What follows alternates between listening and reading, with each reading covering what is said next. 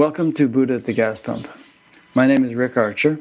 Buddha at the Gas Pump is an ongoing series of conversations with spiritually awakening people.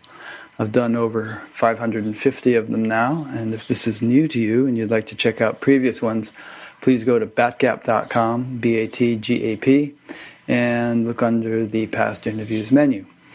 This program is made possible through the support of appreciative listeners and viewers, so if you appreciate it and would like to help support it, there's a PayPal button on every page of the website. My guest today is Robin Aisha Lansong. Robin is a transformational speaker, a visual artist, medicine singer, and medical health intuitive. She had 2 near-death experiences during the Rhodesian War in 1977 when she was 8 years old. When she was called back to life by the medicine song of a rural Zimbabwean woman, it opened her intuition and her own medicine songs.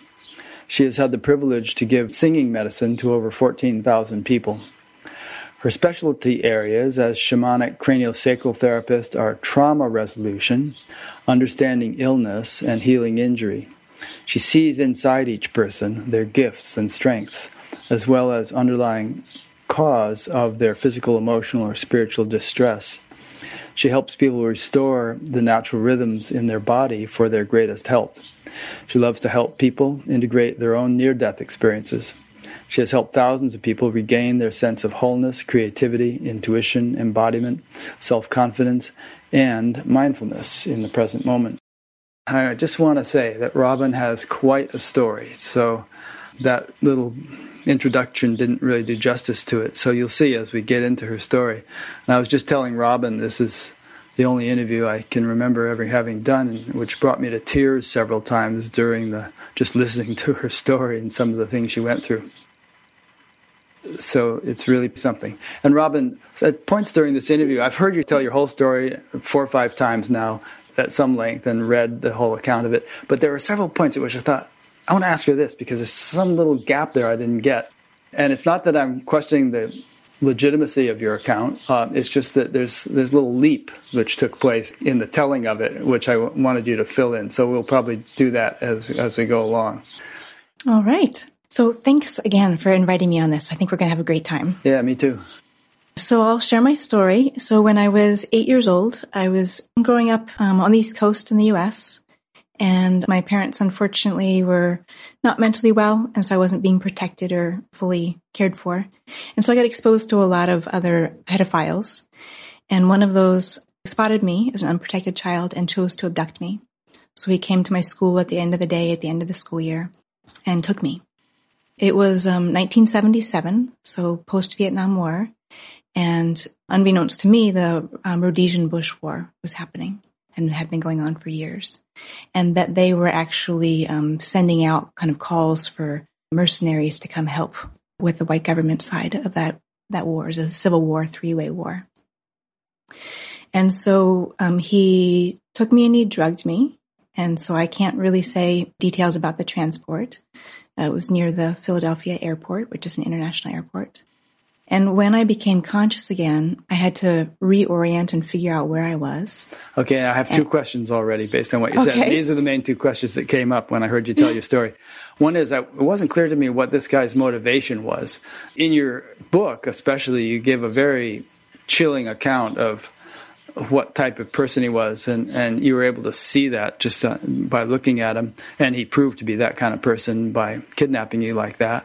But if he was a pedophile, it seems like he never did that, at least not in your telling of it. So that's question number 1. Why don't you answer that before we go on to question number 2? Mm-hmm. And it's interesting because a lot of people do ask that question, so it's a great question. And so we're trying to make sense of somebody who's not mentally well when we're mentally well. Of course, anything I say about like his motivations are going to be speculative. Speculation on my part. So it is possible that he was had maybe been in Vietnam, and one of the things that happened that was odd about that war was that so many of the soldiers fathered children, and that when they were brought back, they left those children behind, called war babies. So one of the things that he said to me kind of once we were over in Zimbabwe was kind of, why can't you be more like her? And so my theory is that maybe he had fathered a child over there, and he felt and he lost that child. So he felt that he had the right to just get another child. So you were going to be his surrogate daughter or something? Mm-hmm. Because that was his big thing, was I am your father. Okay. But he was a very twisted guy, and the account in your book is much more detailed. And then the second question was, it was unclear to me how the heck he got you over there. You mentioned something about a duffel bag, but you can't carry an 8-year-old in a duffel bag in your carry-on luggage, and if you put someone in the regular check-through bags on a long flight like that, I should think you would have suffocated or had big suitcases thrown on top of you or something in the baggage hold. So I don't get that. If people have questioned that, I don't think he would have put me in the cargo part. I don't think I would have used that either. Yeah. So kind of the two possibilities are, remember, it's 1977. So this is well before child abuse is even on people's radar. And it's certainly well before abduction. And that's a very recent thing that's become on people's radar. And so when I've talked to people who were in the, airport industry, they said, one, the seats were way bigger then. So like keeping your kind of luggage at your feet would have been a much easier option. There wasn't the security that we are now used to. He's also a very intimidating man. Like authority figures didn't question him because he was so intense and intimidating. So either he, in my drug state, he either just said she's asleep and somehow got me through, or the other option is I was in his duffel bag and I was hidden and they just didn't check. Yeah, and the people in those days, especially like soldiers and all, they would carry these great big duffel bags. Right, and they just, they wave military through. And other people have given me research on like the abductions that would happen in an airport even, that they would walk up, drug the adult they were with, and then even take the child when it wasn't. So like they stick the adult with a syringe or something and then just take the child. Different accounts like that. So just many people have, given me information that, especially in that time period, because this is even before Child Protective Services existed in many states. Yeah. A lot of that didn't happen until 1980. Okay. And there was no laws nationally about child abduction until the early 80s. So there wasn't even nationally a place to report a missing child. So this was so not on people's radar. Yeah. Okay, so let's resume your story. So when I woke up, I had to keep in mind I was used to figuring out, mentally ill adults and how I was going to survive abuse. So I wasn't like a kid who came from a nice family and was suddenly shocked. I was already very skillful at survival. So I had to kind of figure out what kind of crazy is he and how am I going to survive it? And I think I was born with high intuition, but it became hypervigilant in terms of reading people's danger and reading and anticipating their behavior. And the thing that was so terrifying about him is that he was so defended, so blocked off, that I couldn't read him as easily as I could read other adults. And so what happened is I was just really surviving. I was, on a military base in his, I don't know if the word would be quarters. And he was going and doing his training during the day and coming back at night and abusing me. At one point, I really didn't care whether I was going to live or not anymore. It was that. So he was abusing you. He was. The physical violence, the threatening me with guns. That kind of abuse. Okay. Yeah. And so one day I did defy him, and he ended up kicking me in the ribs. And I thought, I'm finally going to get to go, because my only way that I'm going to escape from him is to die. And at that point, I was coughing up blood, and I made it out to the hallway, and amazingly enough, the person across the hall heard the commotion, opened the door, pulled me in, closed the door. And so the MPs came and the military police came and they took me to the nearest hospital, which I've been able to go back and find. And I went back and found the exact bed that I was in. And we even found the military base. Of course, they wouldn't let us on, but I was able to stand there and kind of say, yes, all the buildings are one level. It was very barren. This is the cantina. So it's been incredible for me to actually go back and retrace everything that happened. So I was hospitalized. I'm not sure how many days I was there, maybe like 3 days or so. And he came and got me, and no one stopped him. And so again, remember 1977, children are not being advocated for, especially in that time period, no war. And so he took me with him, and we drove for a while, and we went to a market. And so he did arrangements with other military people. And he basically handed me off to another man, a Black African man.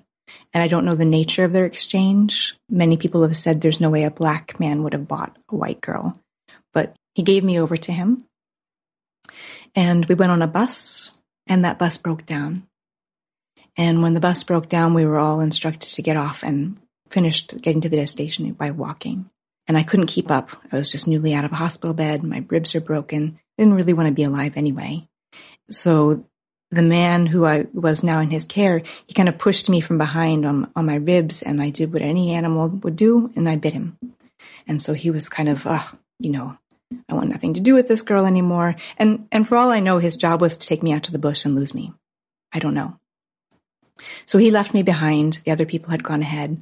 And so I thought, now this is how I'm going to die. I'm just going to, die of dehydration and starvation in the sun, and it's going to be mercy. I've had a miserable 8 years, and this is going to be the end. And what happened in a couple hours was a military truck came by, and there was fully armed soldiers. And I thought, no, this is going to be a quicker death, and this is how I'm going to go. But instead of shooting me, they picked me up and put me in the truck with them and took me to another place. And the whole time, my whole nervous system is convinced they're just taking me somewhere to shoot me. And so I'm starting to go into paralysis and shut down. And, I can barely hear, I can barely breathe. And when we get to the destination, they take me off the truck, and then two men have an argument over me. And one man is standing on one side, and this other man, he is, obviously I can't understand the language, it's in Venda. But one man's arguing like he does want to kill me, and the other man's arguing as if he's wanting to protect me. And so I just, from the stress of that, my nervous system is just done, and I just collapse. And when I wake up, I'm in a hut, and there's a woman there, and I can feel she's kind of a captor of this situation too. And what happens is that the man, who I now know his name is Luca, is that he takes me out of there. And he drives me, and he drops me off near a village. It's near the river, and it's near the village. And he sets me down, and he kind of is like, again, I can't understand him, but he's kind of gesturing like, go there, little girl. And what he has done is taken me to a village where he thinks that they'll be sympathetic to a white child. And it's not unusual in this war that there would have been orphaned white children, because one of the tactics was they were trying to get white farmers out. So sometimes they were killing white farming families. And, I'm assuming they presumed I was from there and that I was, had escaped.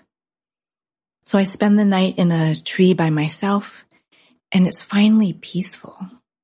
Finally, nobody's arguing over me. Nobody's trying to kill me. And it's actually peaceful.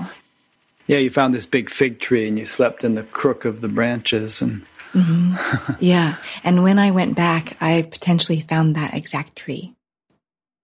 And so in the morning, I hear singing. And then my singing is a little different than the women, but I'll just give you a sample, just this joyful, and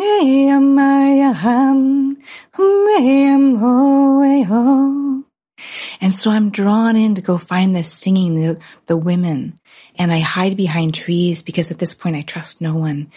And so I'm getting closer and hearing their singing and watching that they're grinding corn. And they have these kind of pounding sticks and they're grinding corn. And it's this joyful singing. And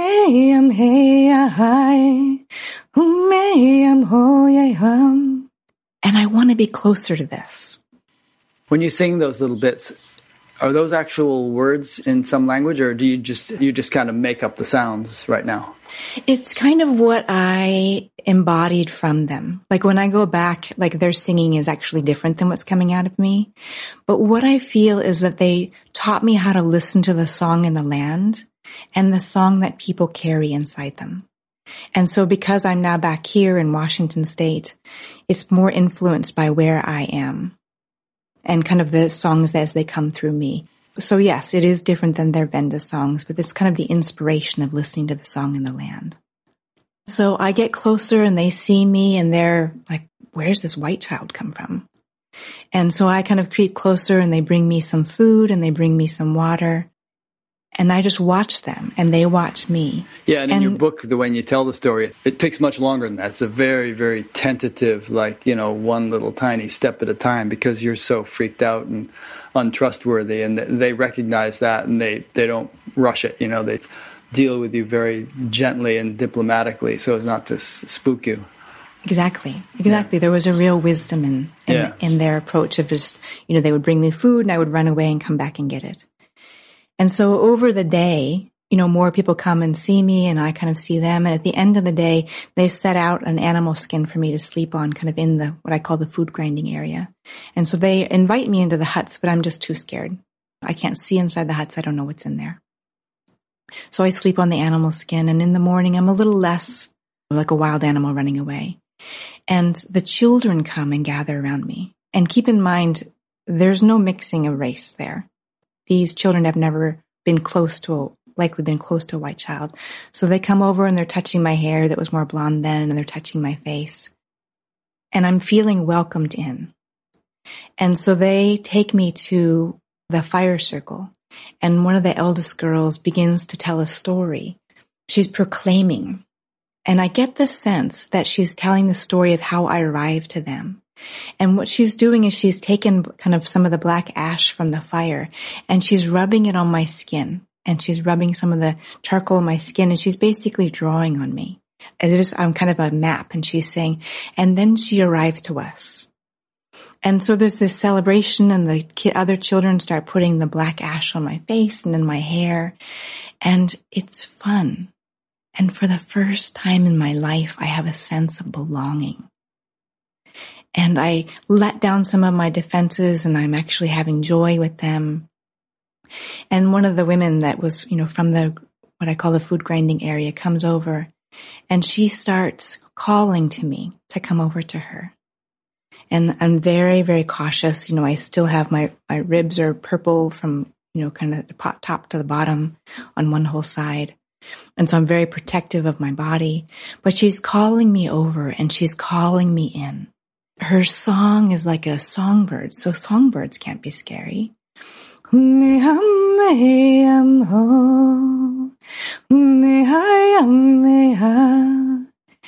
I go over to her, and her song is nourishing me. And I'm so exhausted from trying to survive on my own.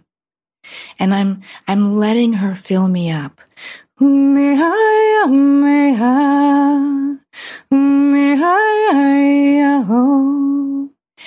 And she's calling me to come in closer to her, and I'm very cautious, but she's melting my defenses like I'm an iceberg, and she's softening me. And I want shelter. I want an adult to protect me. And her song just keeps softening me.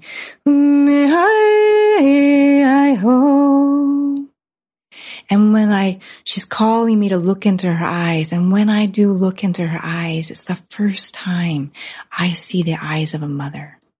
And I can be a child. And I lean forward and I collapse in her arms. And she's singing me whole again. And she's melting me, and she's holding me in her arms. And I just let her be my shelter. Let her be my mama. And it's the first time I've been held in this way. And I stay with her that night. I hold on to her dress, always making sure I know where she is. And they welcome me in, and I start to become part of them. They teach me the songs. They're teaching me how to plant food. I even get to be part of a ceremony where they give me the name Aisha. Aisha sounded very familiar to me. I thought, is there something in Sanskrit, some name in Sanskrit, Aisha? So I looked it up, and it's a name for girls, meaning divine, supreme, regal, and related to Lord Shiva. I hadn't read that one. Yeah. Which actually you're going to touch upon later in the story. Yes, maybe I should have saved it until then, but we'll maybe leave people in suspense until you get to that part of the story. But I thought you'd like that. This is my favorite part about sharing my story, is that people give me insight tidbits, back. Yeah. And when we get further in the story, I'll kind of share like how people have educated me on what some of these symbols meant. And by the way, that woman who held you and healed you. Was that Mama Eaton? Yeah, and we're still looking for, that's the name that I gave her. And we're still looking for somebody who might remember the names of everybody from the village. And even though I've been back twice, people are very reticent to talk about kind of what happened in 1977. So it's a little hard for me to sometimes get stories. And it's interesting too, because Aisha is a more Northern African name. And so it's also possible that they were calling me Shai, and that the greeting for a young female is Ah. So like a Shai. Yeah. So I was becoming part of, they gave me the naming ceremony, which was the most extraordinary healing, an abused child could possibly have. And it helped me clear more of what had happened during the abduction and the assault, and really the mind distortion that happened during the abduction. And that I did begin to have Stockholm syndrome with him of like thinking he really was my father. So they're letting me belong, letting me be part of. And one of the things, the healing things that happened too, is that the two women, my Mama Yatan and another mama, they took me to this river and they put clay on my broken ribs. And they sang to me until I could sing back to them. And they considered me well again when I could sing. So one day I wandered too far from the village, kind of to that little creek by myself. And you had been living there about a month by this time, I think. Yeah, that's kind of our best kind of a time frame we can put together, like maybe 3 weeks or so. Yeah, because you mentioned the moon looked similar to when you had first arrived there, yeah. Right, because, no one's speaking English to me at this point, so the best I can do is kind of go by the moon. And so when I'm at this creek, and normally it's a very positive thing for me, it's where the women had healed me with the clay, it's where the children and I would come to play. And unbeknownst to me, a battle was starting to ensue in the field next to there, so soldiers were starting to gather. And I was close to that edge, and one of the soldiers spotted me. And when he spotted me, he immediately brought up his rifle, took aim. And when his gun barrel became just a circle, I knew that it was aimed directly at me and that there was no place for me to run. There was no shelter. There was no adult. And I was frozen in fear. But I had just started to turn my body when I heard the gun go off. And the bullet grazed the top of my head. And I went down. And in my heart, I thought, you look just like the people I've done ceremony with. You look just like the men who are, being good and teaching me how to plant in the field. Like, why am I so worthless to you when they're finding me valuable? And so I go down, and my whole body is starting to be like a city going into a blackout. Like I can just feel my life force outside of me, and my perspective goes out above me. And I'm seeing my life force go out in me, come back in, and go out. And I think, if that doesn't go back in, this is the end. And so all at once, my life force does go back in, and my perspective comes with it, but it goes out a portal out the back of my heart. And I'm transported, so held. I'm transported to a place where I come out. And at first, I'm totally disoriented. I don't have any perception. And eventually I begin to remember, I have a face and I can see.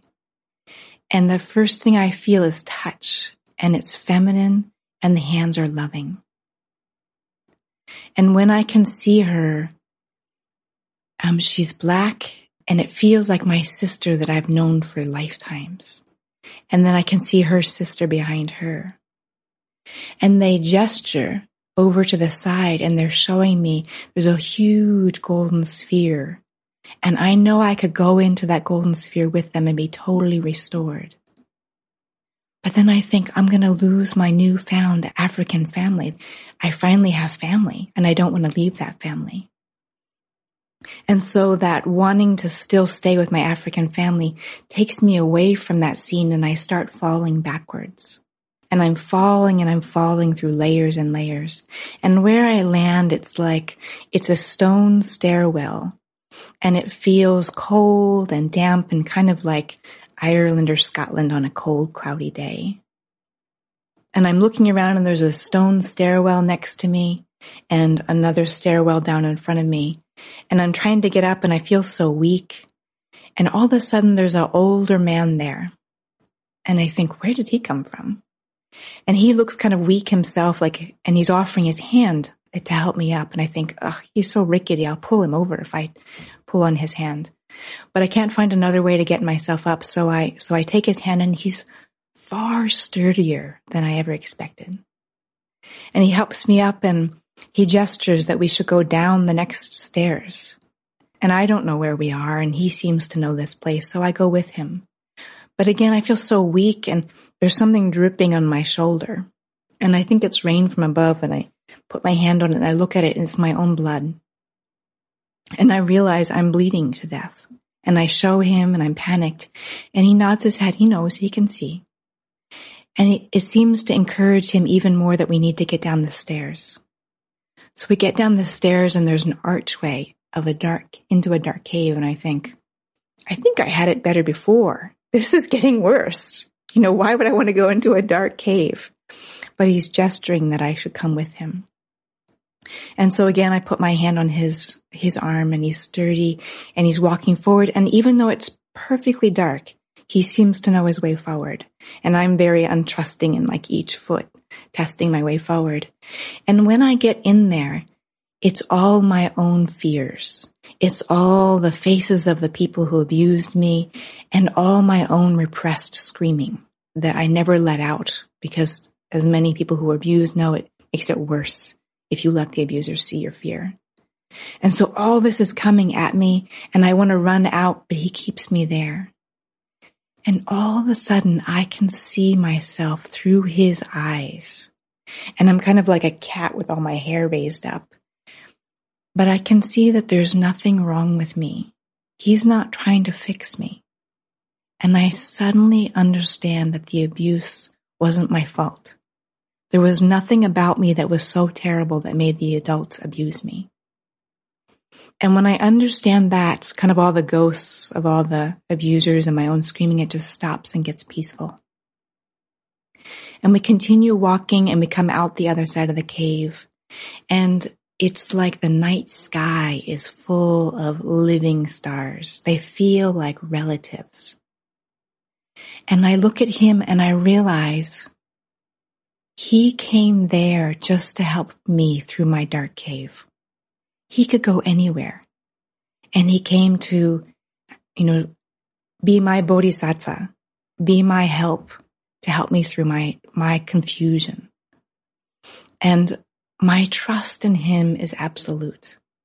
And so I put my little hands in his big hands, and I telepathically, we don't need to talk, ask, where are we going next?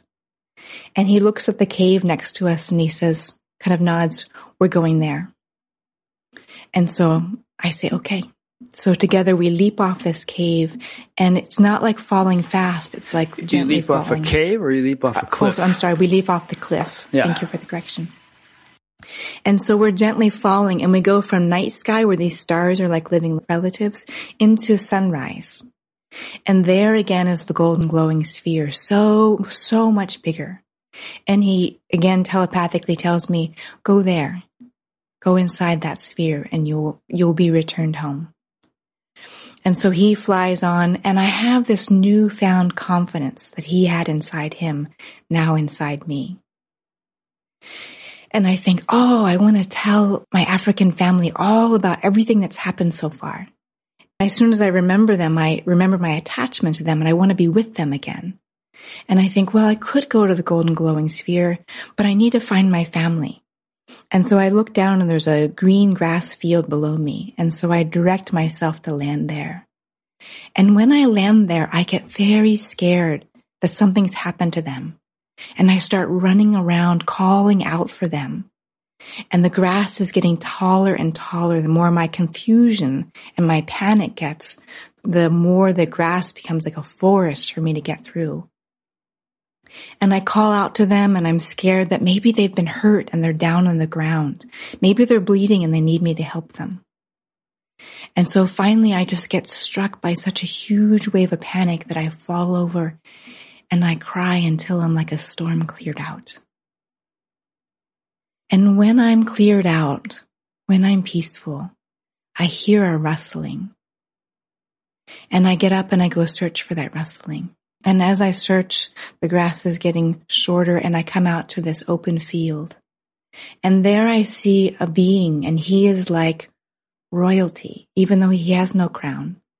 And he has like a simple felted coat on, and he has a sheep herder's staff. And I run to him, wanting to ask him, how can I get back to my African family? And in his presence, I feel no disturbance. In his presence, I can't even remember why I would ever be disturbed. And his face begins to change. I'm trying to look at kind of what he looks like, and he starts out with a beard and kind of a narrow face. And then his face changes to someone I don't know. And then his face changes to a lion. And I think, oh, I would love to show this lion to Atto, one of the men from the village. And then his face changes to Atto. And my heart blooms open with all this love. And his face changes again, just again, someone I don't know.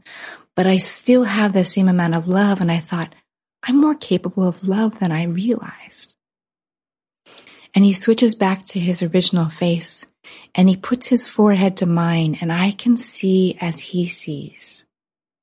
And it's like all of us are a gem, and we're connected by living lines like golden spider webs. And it's this huge matrix of living lines. And we can strengthen those lines of connection with our focus and our loving kindness. And he takes his forehead back from mine, and I can see his face again. And my trust in him is absolute. And again, I ask, where are we going next?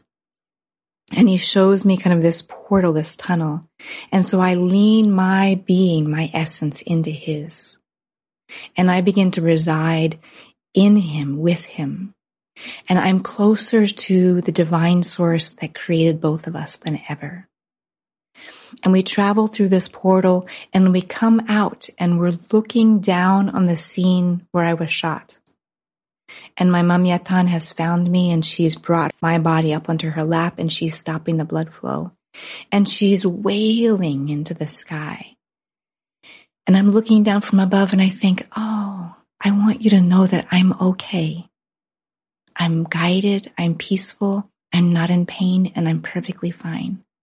And I want someone to be able to comfort her. And so I turn to my what I call my royal shepherd, and he looks up, and we begin to rise up. And I rise up, and I'm getting more free of my form and any limitations I had in this lifetime. And I continue to cross over, and there's beings that are continuing to purify me.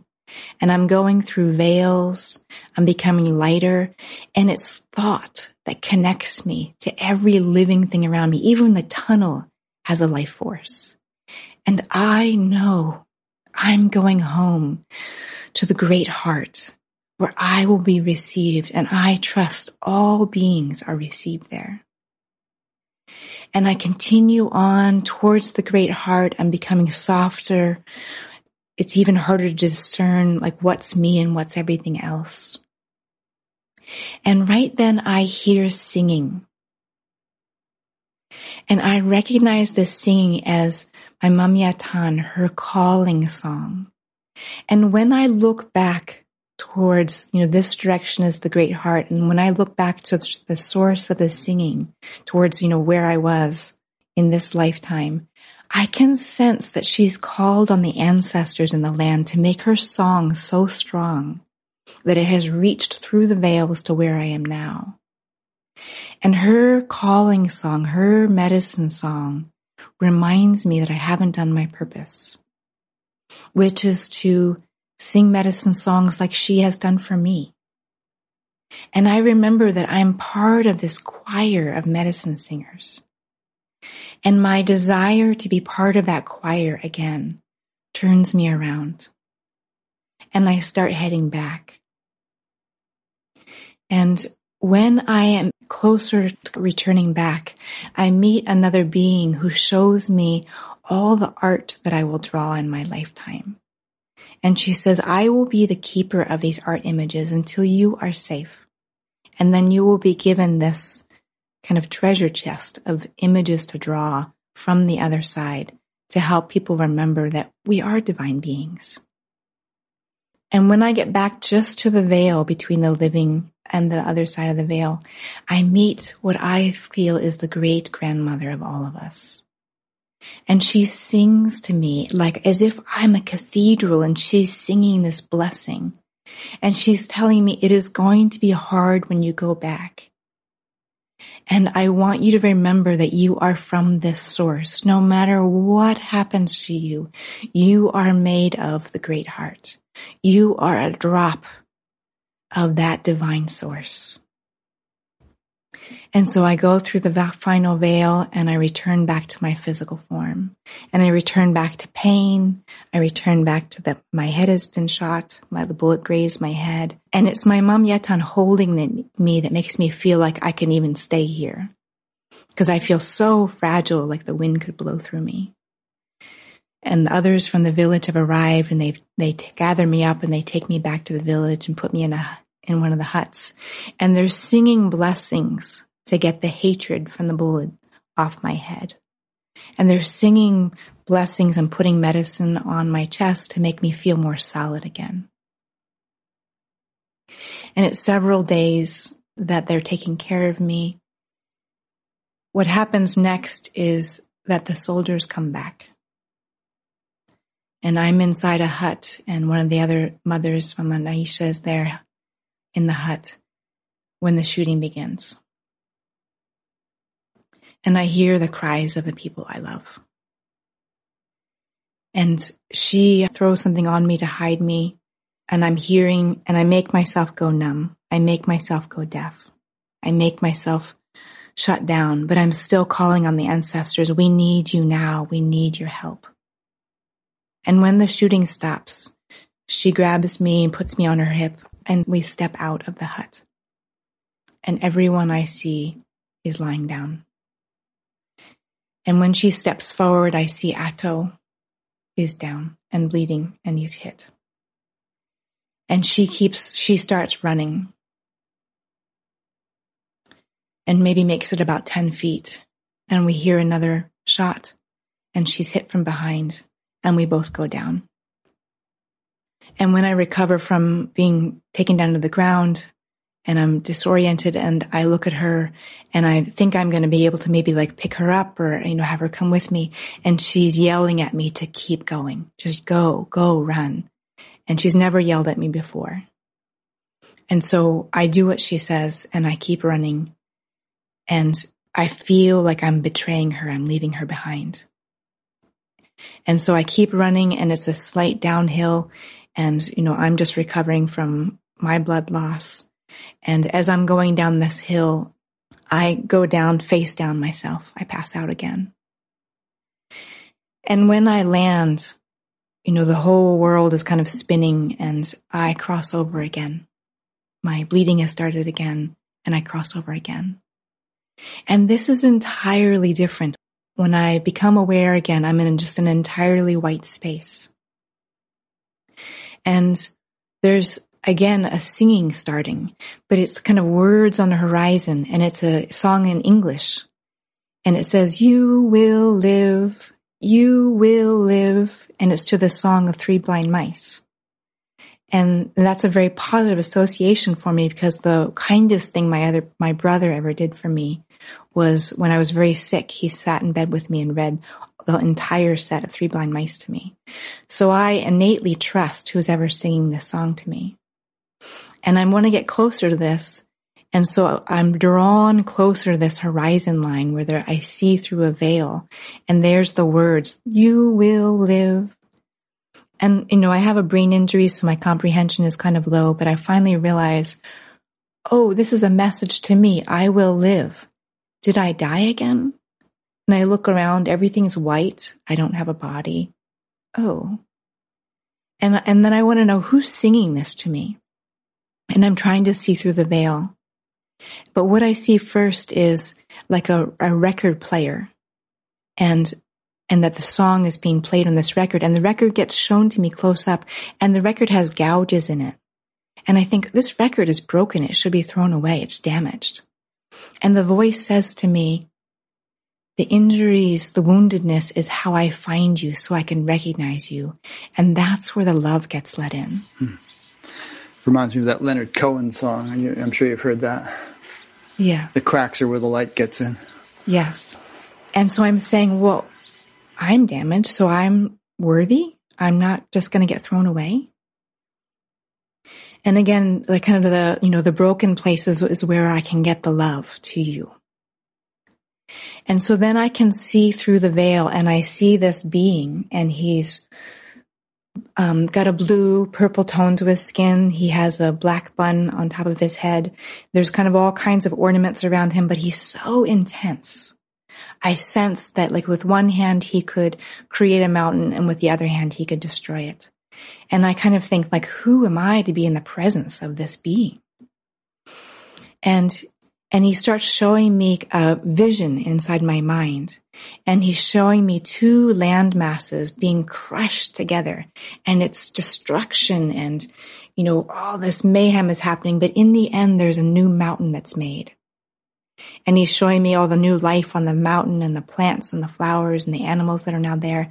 But then the mountain starts to erode, bit by bit, grain by grain, erosion, little landslides. And I'm wanting everything to stay the same. And what he says to me is, destruction makes available the ingredients for new creation. And what looks like total destruction to you now is the beginning of a new creation. And I say, well, I like things to stay how they are. And he says, well, shall we bring down the mountain so you can have the beaches? And I'm like, can I have both? And so, through these visions, I say, I understand now. Something has to be broken apart in order to have the ingredients available to make something new. And he says, you understand now, but you will forget again. But it's okay, you're human, and I'll hold the big picture for you. And so with that, he returns me to my body. And I wake up and, I have dirt in my mouth. I've been on my arm, which is now numb, and I'm completely weak and disoriented. But I can hear him still. He's speaking to me. And he's saying, crawl forward now. And he's giving me the image, you have to get away from the village before nightfall because the animals are going to come. And he's showing me that I have to get to the well.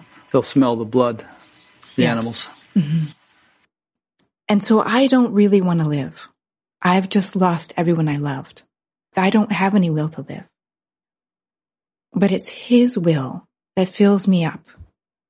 And his will that makes me crawl forward. And I pull myself forward and I get 3 inches. And he says, crawl forward now, pull forward now. And he's giving me direct instruction every pull forward. And so I spend the next several hours pulling forward until I get closer to the Limpopo River and closer to the well. And his plan is that somebody will come to the well in the morning and find me. And so I spend the night, I kind of cover myself with sand to kind of block the wind. And in the morning, I, kind of the same thing, I get directed by divine source to get closer to the well. And in the morning, a woman named Mia Lucy comes. And incidentally, we mentioned Lord Shiva earlier, but the guy with the shepherd's crook, you eventually felt that was Jesus, or may have been. And then the guy with the bun on his head and the tremendous power who was talking about creating and destroying mountains, you felt might be Lord Shiva. You didn't mention that in the telling. Right. And what I love is that I'm a white girl from the East Coast having my near-death experience in Zimbabwe and wasn't raised Christian. And I see Jesus and Shiva. Right. Very multicultural. So when people say, well, people have their near-death experience based on their religious training, like I wasn't exposed to anything Hindu growing up on the East Coast. So you wouldn't have interpreted it as Lord Shiva at that time, but maybe no, now. I had to look that up later. Yeah. And as I'm writing my book about all of this, the whole scene about being in the field, I was kind of saying to my husband, who was my content editor in the beginning, really drawing the story out. And he was raised Christian and I was not. And he said, well, tell me more about this character. What was he wearing? And I said, well, like kind of a felted robe with like wide sleeves, and he had a sheep herder staff. And he kind of looks at me, and I said, is that somebody important? And he says, the Lord is my shepherd. I was like, right. Oh. So I did not have any preconceived ideas. So Mia Lusa came, and she put me on her back, and she took me back to her homestead. And it was an incredible risk for her to take in a wounded white child, because on one side she could be accused of siding with the enemy, the white government. On the other side, she could be accused of abducting a white child, which for a black family would be a terrible crime. Okay, now this is a new woman that you hadn't met yet. She just found you at the well. Yes, she found me at the well, and I now know her name is Mia Lucy. I see. And so she hid me, and they actually even kind of covered my face. They say they put shoe polish on my face to hide me, and dressed me in indigenous clothes. And when, one of her neighbors saw that she had a wounded white child, they said, don't bother with her. It's too dangerous. And she said, I won't throw her away. She's a living human being. And so it is that courage that is the reason I'm alive. She could have left me at that well, and I certainly would have died. And so it's her valuing of me, even though it was a terrible risk to her family. And I did find out later, so her granddaughter is Mayemu. And in my book, I call her Girl Who Smiles Like the Sun, because I didn't really comprehend everybody's name at the time. And so they took care of me. And they eventually they kind of talked to some white people across the river, and they said, we found this wounded white girl. What should we do with her? And they said, well, we're the closest white people, so give her to us and we'll find out, where her parents are. They had no idea I was American. So they actually took me across the Limpopo River, gave me to a white farming family who took care of me for, maybe like 4 days or so. I became very sick. I probably had an infection. They ended up taking me to a hospital in Polokwane. And from there, I was treated for my infection. And they got me to tell them who my parents were in America. We haven't figured out what agency contacted them, but then a man came and got me from the hospital and was my transport on the plane back to the Philadelphia airport where my dad picked me up. I take it that Lansong wasn't your original name. You've adopted that name, right? I mean, As a child, you weren't Lansong. It sort of fits what you do now. Yeah, it was interesting. I came about with that when I was in total crisis, when I started having memories of the trauma when I was about 19. Like it literally just came through. I could no longer function. I had to go into a trauma treatment unit. And when I was in a women's shelter after I did 2 trauma treatment centers, I just did prayer and I said, what's my name? Show me my name. And I just did prayer for night after night. And I kind of wrote different things down. And then finally, when I wrote down, I had kind of a vision of kind of a whole council. And they said, your name is Lansong. I didn't even sing then. And so I said, okay, my name is Lansong. And I went and changed my driver's license and changed my bank account. Kind of began my new life. Okay, good. Okay, you just got us back to Philadelphia. I think it was W.C. Fields who, on his gravestone, it says, all things considered, I'd rather be in Philadelphia. Okay. You ended up coming back to your original family after this. Do you have any idea how long you were gone? As best we can put together, I think I was abducted probably around the first week in June, or I think we've kind of decided June 12th is about when school ended. I tried to look up the records, but I couldn't find school records for when the last day of the school was. And then I know I was around for the beginning of 3rd grade. So I had to be back by September. So I think I was brought back mid-August or late August. Huh. So that would have been wintertime in South Africa. Yeah, dry season. I'm asking kind of trivial questions, but I like these little concrete details to fill but things in. It is very important because the rivers would have been dry when I was there, and we would research that it was a flood year the year before and in 1977. So that's why there was water in that creek, and then certainly in the Limpopo. I had a record when I was a child. It was of Rudyard Kipling stories, and I remember there was one story about crocodile or something, and they kept saying the great green greasy Limpopo River. Right. Yeah, and it is murky, and there are crocodiles in it. So, how was your homecoming? Did you ever learn like what your parents had thought about your disappearance and what efforts they had made to locate you or anything like that? My homecoming was very traumatic. You know, as many people who have gone through and have generational abuse, that there's a lot of silence. And kind of the rule was if we don't talk about it, it never happened. And so, you know, here I am, I've come home, I have a brain injury, I have broken ribs still. And when I tried to talk about it, and I might have said something inflammatory to my mom, like, I have to get back to Africa to my real mother. She hit me across the face, and like my brain is still inflamed. And so I just crawled under the bed, and I just remembered, I just have to not talk about the truth in this family. And so I went under the bed and I put it all away. Wow. So they were never even curious about what you had gone through or anything like that? They are both deceased, and they never asked me about it. Okay, so you were still 8 years old. You're getting back into third grade. That, too, must have been surreal, going back into a third grade classroom in Delaware where you had just been through this incredible experience all summer long. I can just imagine show and tell, you know, okay, kids, what did you do this summer? Right, and that's where dissociation saved my life. And that I just put it all away, and I just was very good at pretending and kind of being a good girl and just saying, like, yes, I had a nice summer. I had no memory whatsoever. It was just an entire blank. And so that's, you know, what the healing process has been bringing it back.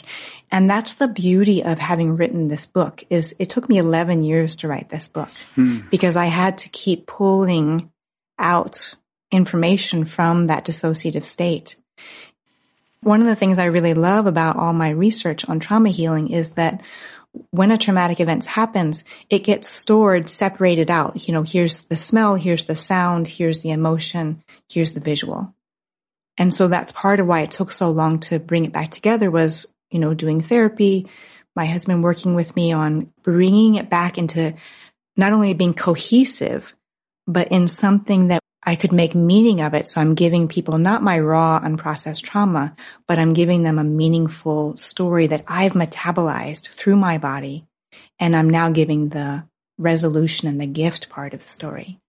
It might be worth mentioning some of the stuff you went through as a means of healing. I've done a number of interviews about trauma. There was one with a woman named Julie Brown Yao who specializes in helping people who've been traumatized. But, you know, your degree of trauma is pretty high up on the scale, to put it mildly. I can't imagine what you must have had to go through in order to heal it. You know, it might be, I think, inspiring and helpful for people to hear some of that in more detail. Yeah, and I would say I tried out so many things. Yeah. And so first, of course, was inpatient trauma treatment unit that I went to. I went in one, and then I went into extended care, and then I went back into another one when I had even more memories. And what was your behavior like that convinced you or others that you needed to go into this? It seems to me your behavior must have been handicapped or compromised, not only your outer behavior, but your sort of inner state. Yeah. That's a really great question because it was all what my nervous system was expressing. And so the catalyst for it is that I was going into what's called dorsal vagal shutdown. So I was literally going into what would look like a catatonic state. And my heart rate was undetectable and my breathing was undetectable. Wow. For how long? And so, I've had my heart started twice. They had to use the paddles on you? Mm-hmm. And I just want to say, just in case anybody has to watch that, when you're actually dead, it feels good. Yeah. Just so you don't feel bad for the person. When they start coming back and they start being in their body again, it starts to feel bad. But when they're actually totally out, like I was, in the tunnel and they were, using the paddles and it would bring me back more, And it felt great until I was back in my body. When I was in college, like when I was a teenager, it happened and they had to resuscitate me. And then also when I was in college, I went into that dorsal vagal shutdown and I had to be paddled back to life. And what happened was when I sat up before I was coherent myself, I started just spilling verbally abuse trauma and things. And everybody was so horrified. Saying things that had happened? Yeah. Uh-huh. And everybody was so horrified they wouldn't even tell me what I said later. That was the beginning of what sent me into I was no longer a college student. I was a inpatient trauma treatment. And so when I got out from that, I relocated across the country and never went back to my family. So I did therapy like 3 times a week. And eventually, when I could tolerate body work, I did craniosacral therapy, massage with a very informed, trauma-informed massage therapist. I did yoga. I did continuum movement, acupuncture, Feldenkrais. Guided meditations were a really great thing because I had control over it and kind of when body treatments were too much. And then, of course, the big thing, and I really like to get this across to people because it's not as commonly known, is when I started taking herbal adrenal support, that was a huge key in transforming my post-traumatic stress because the adrenals and the kidneys get very exhausted by trauma. And our therapy isn't going to go as well if we're on this really shaky platform. So people can look up herbal adrenal support. There's, rhodiola, licorice. There's different adaptogens. They can see an herbalist, naturopath. And that's been huge for so many people, and especially other near-deathers I've talked to who had, a physically traumatic event, that they got ground underneath of them once their adrenals started to be nourished by some adrenal supports. And I was also impressed that you actually got into college. You must have, again, been sort of handicapped by everything you'd been through. And obviously you're a very intelligent person, so that must have enabled you to get in. But it was impressive that you were able to be that functional as to get in there. Did you not finish it because you ended up going to the West Coast and all that stuff? So I had 2 years when I had my breakdown, and then my trauma healing just took all my time. And then I finished my 2 years after I was functional enough. And the interesting thing is for a lot of people, we flip into overfunctioning. We flip into being high achievers, overachievers, which has detriment to it too in terms of, exhaustion.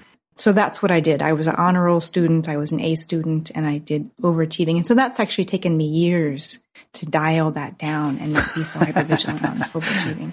Yeah. Do you still have any residual traumatic incidents, with stuff still bubbling up? I'm definitely very careful with my nervous system. I kind of consider that I'll be on adrenal supports for life. My ribs are still a bit of a problem. My low back is injured. My knee was damaged. But I tell you, when I go to near-death conferences, I look around, I'm like, I got it good. I have all my limbs. Yeah, so I definitely always, I meditate about an hour a day, just to really continue to invest in my nervous system. I do things like hyperbaric oxygen chamber. I spend a lot of time in nature. So I think I'm always going to have a kind of a high maintenance nervous system in terms of always needing to invest in peace. And, I don't watch scary movies.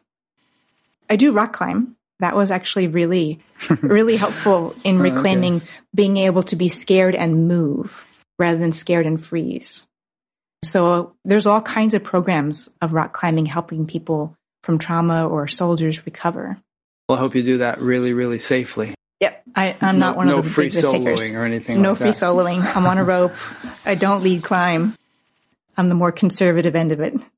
And incidentally, you mentioned your art, and that lion behind you was something you did. It's woven right into the fabric, is it? Yes. Did you do that with needlepoint or something? How did that get in there? You're giving me a little more credit.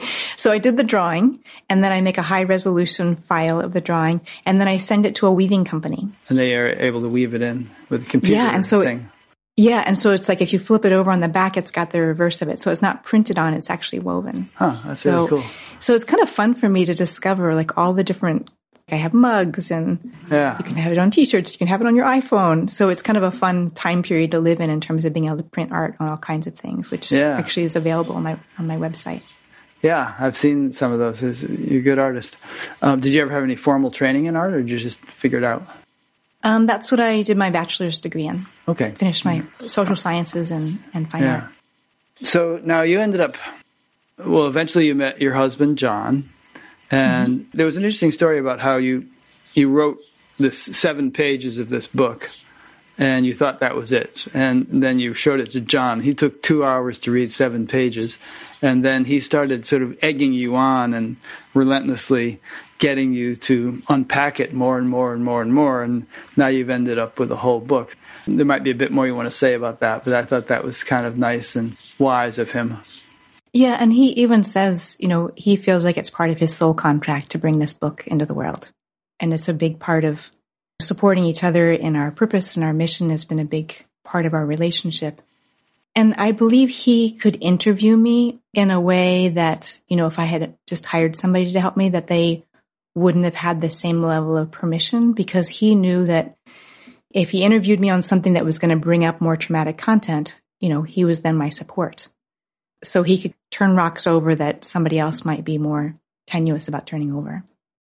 Do you have a thing on your website where people can put in their email and get notified when the book finally comes out? Mm-hmm. Yep. Good. I just want to say, I've read half the book. I'll try to finish it. Each week is a whole new thing I have to prepare for, but I'm really enjoying it. And it has much more detail than Robin has been able to give us in an hour. She writes very well, so if this story interests you, you might really want to read the book also. Now, eventually, you and John went back to Africa to check out this place where all this happened to you and to see if you could find some of the people whom you knew there. So you want to talk a little bit about that? Yeah. We did a kind of an epic search of trying to find precisely where I was and then finding people. And again, that's all in the book. And it took us at least, it was kind of a 2-year effort on that. So we ended up finding Vanessa and Digby Bristow, who are kind of the closest white family. And then she would just put the story out there. Does anybody know about this wounded white girl in 1977?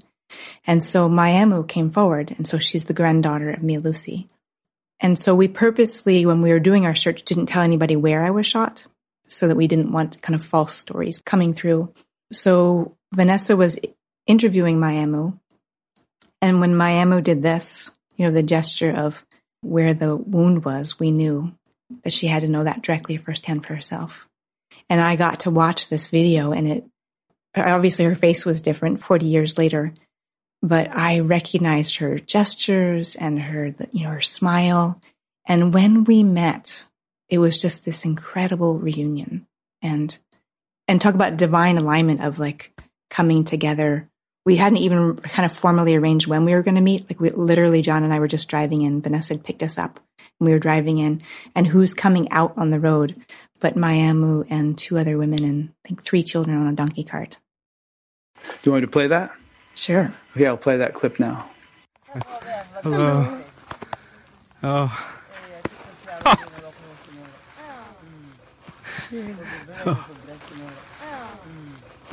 Oh. You go and give her a hug. Sorry. So, this was a chance meeting on a donkey. Aisha? Sorry. I'm sorry. Sorry.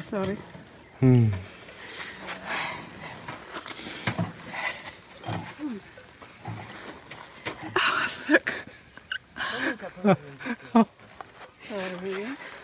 Sorry. Johnny, madam. Oh, yeah. Who Johnny? Rowan, Johnny. Yeah, this is John. Okay. Hello. Can I give you a hug? Okay. Hello, John. These are really old friends. Wait a minute, I want this other side here too. There we go.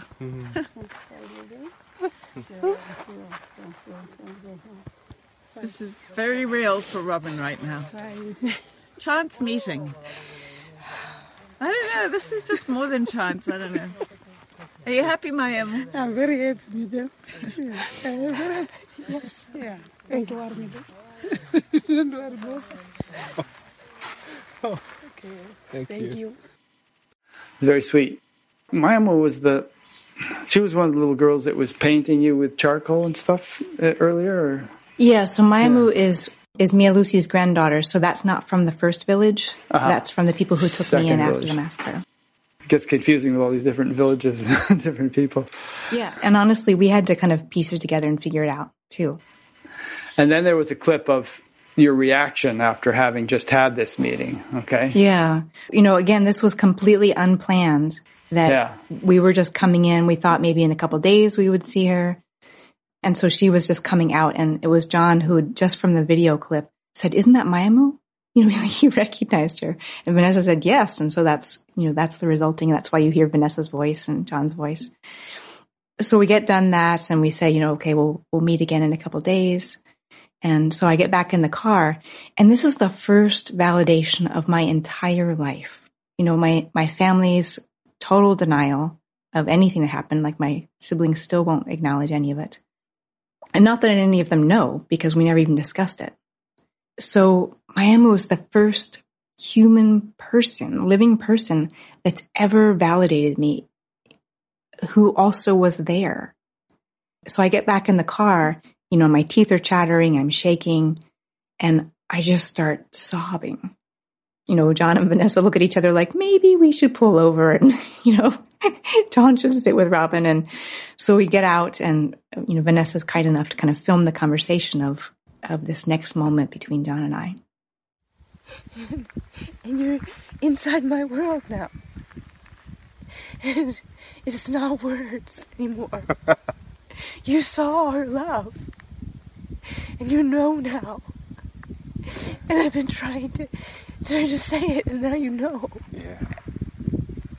And just that way she held me and just took me in right away. And like no time had passed. Mm-hmm. Yeah.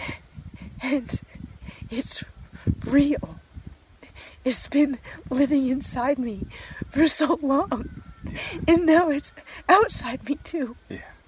And it's this grass and the black stones and these trees and this land and her and these people. And it's not all inside me. It's out here. And I'm going to heal in a way I've never known. And you helped me. I don't have to just keep it alive inside me, because it's alive here. I've not known this feeling before. I've had to keep it alive inside me, and now it's so much bigger than me. It's so much bigger than me. And you saw it. You saw it.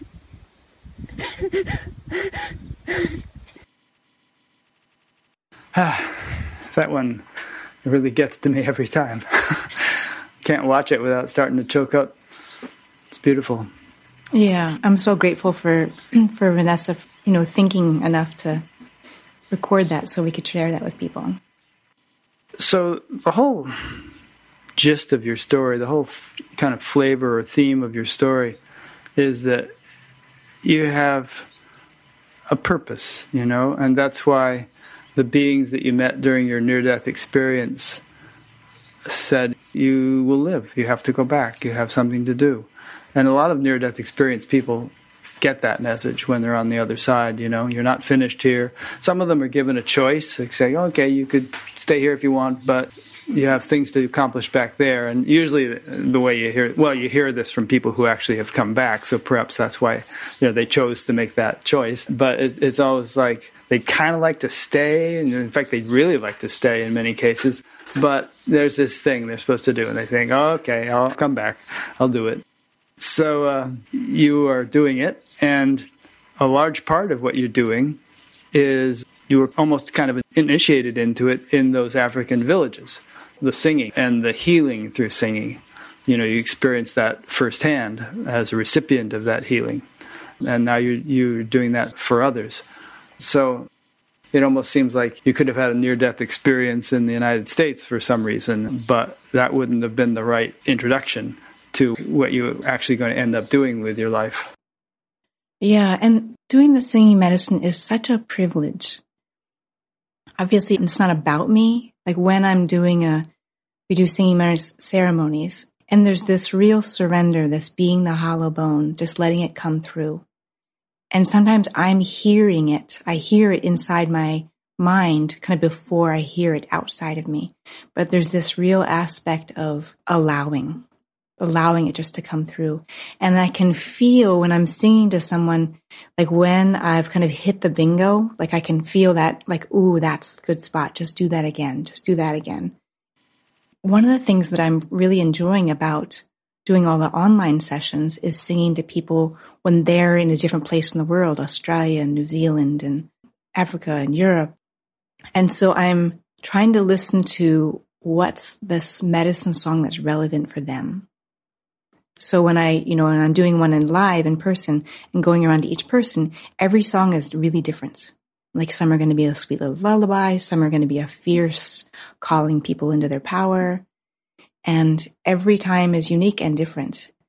And I've gotten to learn too that it doesn't even really matter that much if it sounds good. And I kind of like to joke that we had just arrived to a near-death conference in Texas. We literally just got off the plane. Somebody drove us to the conference. We walked in, and then the person who had the microphone at the moment was a friend of mine. He said, "Oh, Robin Lansong just got here. Will you come up and sing?" And called John up too. And so we hadn't even sat in our chair for very long yet.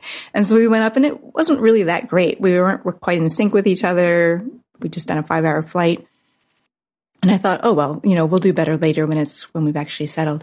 And I look out and people have tears streaming down their face. And I think, apparently it doesn't matter my opinion about whether it sounds good or not. It's about the medicine and the intent coming through. And so sometimes we're even singing the sound of somebody's illness. And it is discordant, and it is like a kind of a dying wolf sound. But what we're doing is saying, I see you. Your internal world is real. Your internal world matters.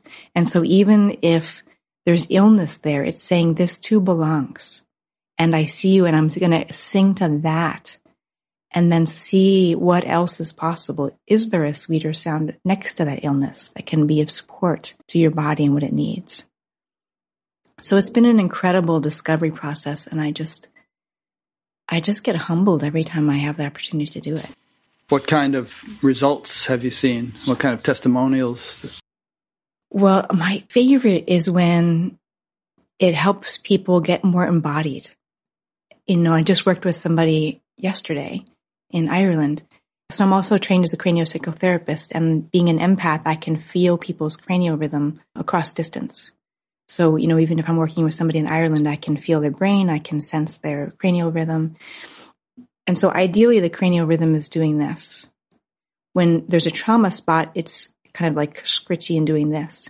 When people have dissociated or left their body, it's sort of like a skip. Like there isn't any cranial rhythm. So I sensed that of her rhythm was kind of a little bit tight, and then it was just gone. And then it came back in. And then so I thought, okay, we're going to revisit that spot because she's not even incarnated in that area. And so I was focusing on that, doing the singing medicine, doing the empathic craniosacral. And she heard, it's okay to come in now. And she experienced a huge light coming in. So much so that she wondered if there was headlights coming in her window or something. Just my favorite. People are like, did you turn the lights on? What happened?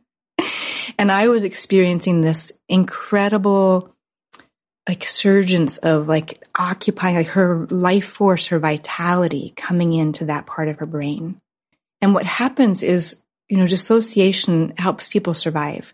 But when people don't come back in afterwards, whether it's a near-death experience, a trauma, extreme stress, when we either compress our life force inside ourselves, or it's in our field, or whether it's further out, or whether it's even still on the other side, we don't have that life force, that vitality to fund our physical body. And we get sick, or we have some area of low function. So we have to bring home that life force. Some people call it a soul retrieval. I'm not fond of that term because I think our soul is fine. I call it a life force retrieval. It is our energy that animates our physical body, and that we need that here. And I'll share one more story that's one of my favorite. Again, it was at that near-death conference in Texas, and we did a singing medicine. And I met this woman earlier in the hall, and she had her near-death experience when she was a girl, and she had drowned. And she said to me, and she was maybe late 60s, and she said, I've been waiting to go back ever since. And it kind of broke my heart because I could feel, she just was kind of disengaged. I'm sure that affected her relationships and, maybe even her work. And so fortunately, she came to the singing medicine group. And when it came her turn and I approach her, and so I read each person and I'm asking myself, what's medicine for this person today? What are they ready to heal today? And what increment and what dose? And she felt like a ghost to me. She felt like a shell. And so I just did prayer and I was like, okay, this is going to be a big one. Like I called in all my, green Tara and Avalokiteshvara, and I called in everybody and I said, this is going to be a big one. And so I asked her if I could hold her. And so I was hugging her and I whispered in her ear, we need you here now. It's time to come back. Rick, it was one of the more incredible moments in my life. I felt her life force just land down in her body. And I was holding her and it felt like she was born again. And I sang to her a lullaby and I had tears streaming down my face. And I thought, well, that went well the first time. I'm going to do it again. And I said, we need you here now. It's time to come home here now. And she did it again, like the rest of her vitality came back in her body. And when I kind of leaned back from her a little bit, like I looked and like the whole room felt it and was in tears. And I said, are you okay? Do you need help back to your chair? And she said, where am I? And so I helped her back to her chair, and like one of the other near-deathers like came over and sat next to her and was like, kind of patting her shoulder and helping her ground. And I thought it might actually be a difficult integration for her. But I saw her later in the hall and she was hugging people and saying hi to everyone. And like she had this light in her eyes. And I just thought, how lucky am I that this gets to be my work? Like what a privilege.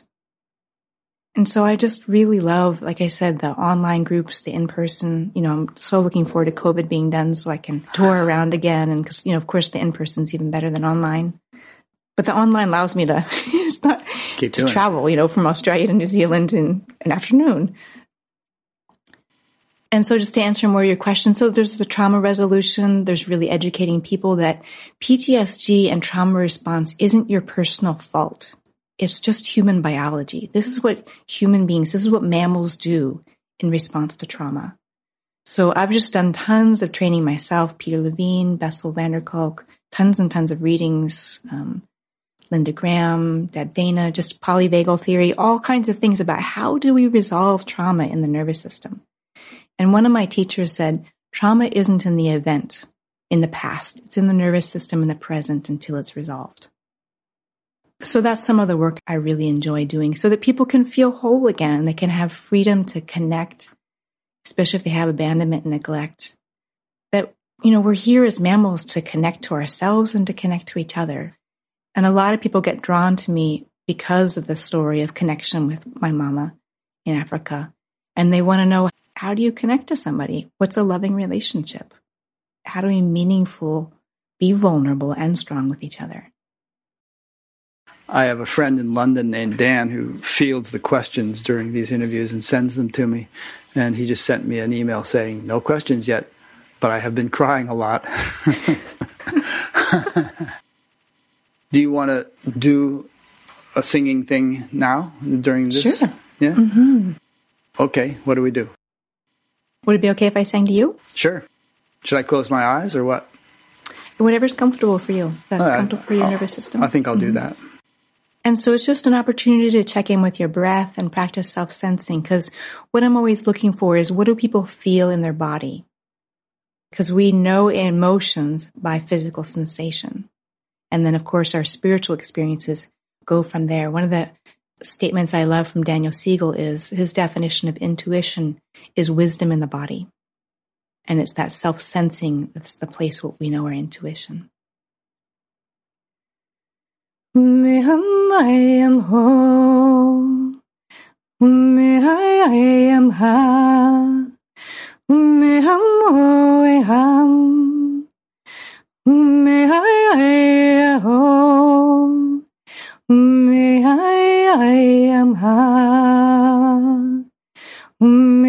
ho, me am ho.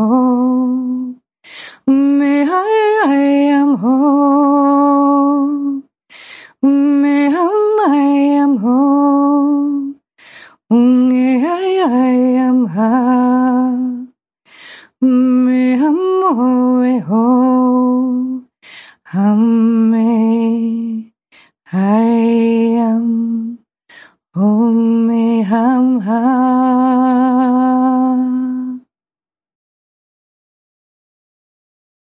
Thank you. That was nice. And was there anything that you did notice in your breath or body? Well, I do have a headache today. I've had it all day. It was soothing to close my eyes and settle in. I'm used to meditating a couple hours a day, so I'm used to kind of tuning in and settling down and so on. I could sit for an hour and have you do that. It's just, it's nice. And it's also pretty universal if you think about it.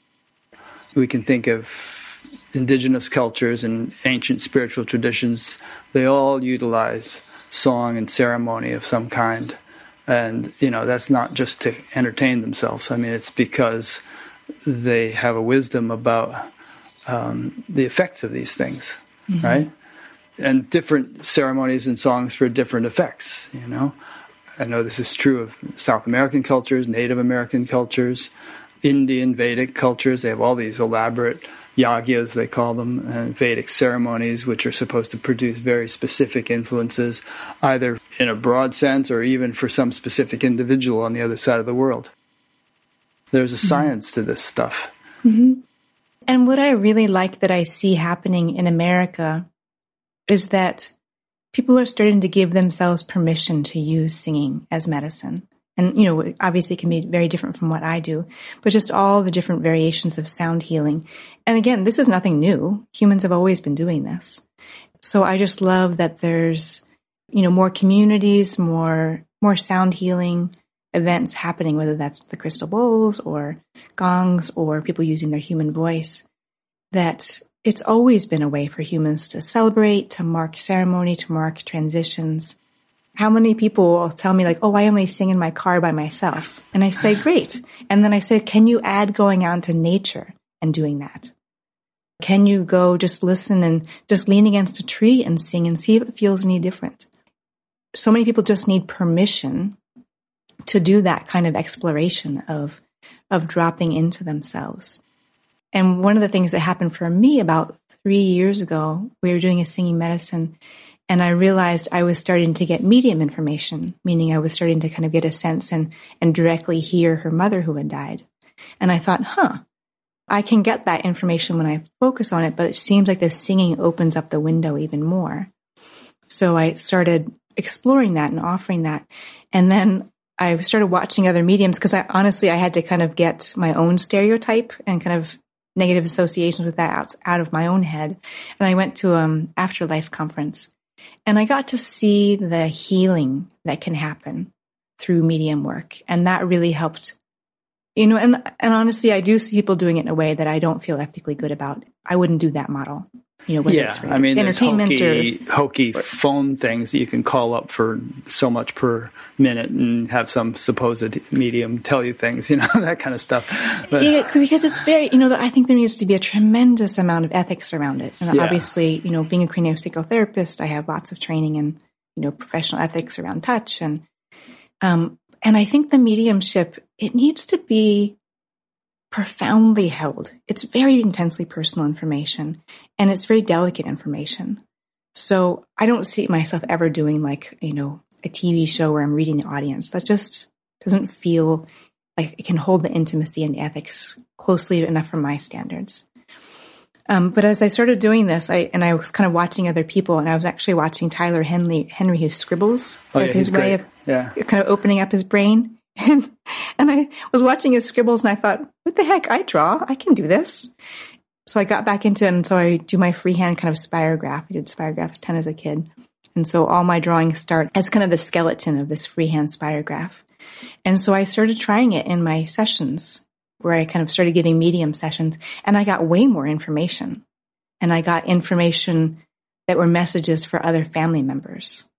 And so I've started doing it where I draw for a while, and then I hold the picture up to the camera. I'm going to get a second camera where people can see me draw as I do it. And it was just an avenue, again, to open my awareness to even more information coming through. And I think there is no more sacred work than being that conduit. There's one thing if I get information, what's even better for me is if I am the facilitator to help the person who I'm reading for sense their loved one and get their own direct experience.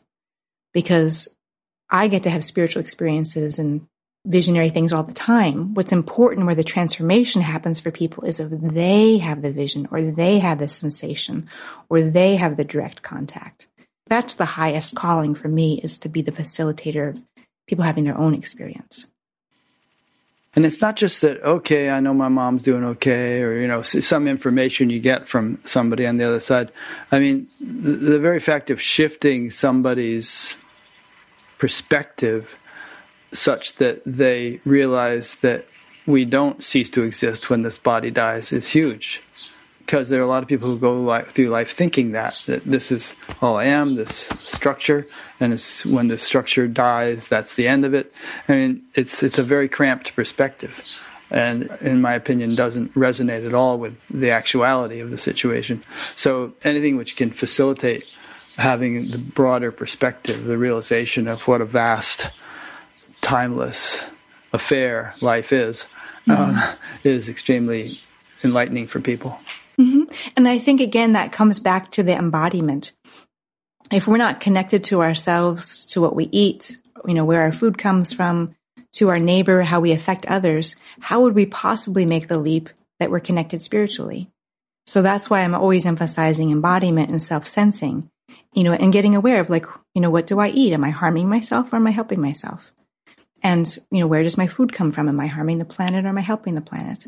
So those kinds of grounded, because everything I do is about connection and, and the neurobiology of connection. And when we can sense ourselves, then we can do what Daniel Siegel says, sense the other person's internal world and see that, everybody else has their own experience going on. And can we relate those two? And those to me are the building blocks for the bigger spiritual picture and the bigger being able to even understand. Because, we've met different people who are up and out, but they're not down and in. And, and I was very much one of those people who I was extremely dissociative in my 20s. And so I spent my whole 20s coming back in, through exercise. The rock climbing was huge, through getting body work. And what I love too is the analogy that in New York City, they cannot build skyscrapers where there's shallow bedrock. They can only build the tallest buildings where there's the deepest bedrock. And so that's why I encourage people about the grounding, the coming back into your root chakra, because then you can actually make, bigger spiritual experiences when you come back home and when you're rooted, and you can do that skyscraper on bedrock. Yeah, good analogy. It's literally true. I once saw a presentation by the designer of the architect who built the World Trade Center, and he showed how deep they had to dig the foundation in order to raise it up. A question came in. This is someone named Yale, Y-A-E-L, from North Carolina, wants to know, you mentioned a soul contract. Can you say more about this and the relationship with and role of karma in a soul contract? Do you remember a soul contract? That's a great question. And so I like the definition of karma as, kind of our learnings. And, and if we didn't get it the first time, then we get to get it in another form. One of my Buddhist teachers, Geshe Jamyang, he says, don't rush through your lessons because then you'll just have to go back and do them again. Don't try to get to B and C so fast. So just really slowing down and observing, what are the patterns in our life? What are the things that we keep repeating? Are we getting it a little bit easier? Are we getting it kind of a less intense kind of consequence? And from there, again, it gets into the soul contract question of just noticing our patterns with people and just wondering why, there was somebody I dated before I was with my husband, and I kept thinking, why am I doing this relationship? This doesn't make any sense. And my friends were like, why are you dating this guy? And there was one point where we rock climbed together, and we were driving past a rural area. All of a sudden he said, oh, we should buy that house and farm together. And I was like, no, we already did that together and it was terrible. Yeah. And we're finishing this out in a better way, in a short, kind of dating relationship rather than being married to you in a farmhouse, a couple generations ago. Right. So to me, it's all about dregs of that karma. yeah, whatever needed to finally get resolved there. Say, I'm sorry too. See ya. Yeah. So just watching for those patterns of, kind of what's true in our life, what are the important themes, and, what are we working out, and what are we helping other people work out? And that sometimes, we are the presence that helps another person get their lesson. And it doesn't mean it's pleasant even, and doesn't mean that they thank us or they even like us.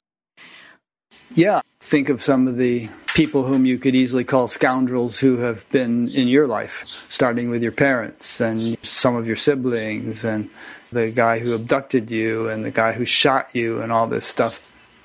Not people you would willingly sign up for, right? But nonetheless, look at you now. I once said to my mother, I had a bit of a troubled childhood myself with an alcoholic father and mother in and out of mental hospitals and all, and she really tried hard to raise us.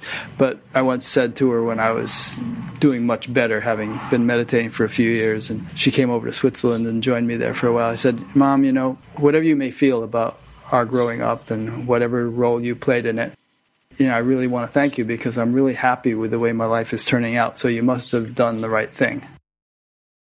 Yeah. And just like you're saying, that it doesn't mean that sometimes it is the difficulty that breaks us open to find out what else we're made of. And here I want to say an important thing, that when I was early on in my trauma recovery, I did not appreciate when people told me I chose my parents. It's just not the right timing to present that idea to somebody. It was important that I was good and angry for a while, and that anger is what kind of forged my self-esteem again. I went from feeling totally worthless, not even a person, to my anger said, I am worthy of being treated well.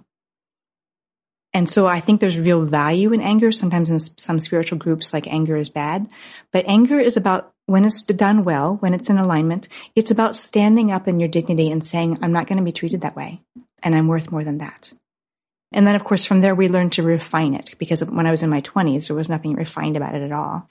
But I just want to say, if people presented the karma idea or like, oh, you got interesting lessons to learn, when I was in that really gritty years of trauma healing, that was not of service to me. And that was only something I could embrace much later on my own. Now I can kind of joke like, wow, I must have been really competitive when I was incarnating, standing next to somebody who was saying like, well, I'm going to have all these difficulties and I'm up in the ante, and our guides are like, whoa, you two separate. It can be very heartless and glib for people sometimes spiritual people. Somebody will get cancer and they'll say, oh, it must be your karma, or you wanted this, you signed up for this and all. And it's really not compassionate speech to speak that way. Right. And I think some of that comes from wanting to distance ourselves from suffering. And that when people flip into that blame, that they're saying, oh, I must be immune. I'm not going to get cancer. You did something wrong, therefore you got cancer. It's kind of an illusion that we're safe, because we're all vulnerable to illness. We all have physical bodies. And there, I think, is a really great point to make about the difference between empathy and compassion. And so empathy is when we're doing what I said before about feeling the internal state of another, being able to sense their brain, sense their nervous system, sense their emotional body. And if they're in distress, it'll activate our amygdala, our fear center, and we will go into distress also.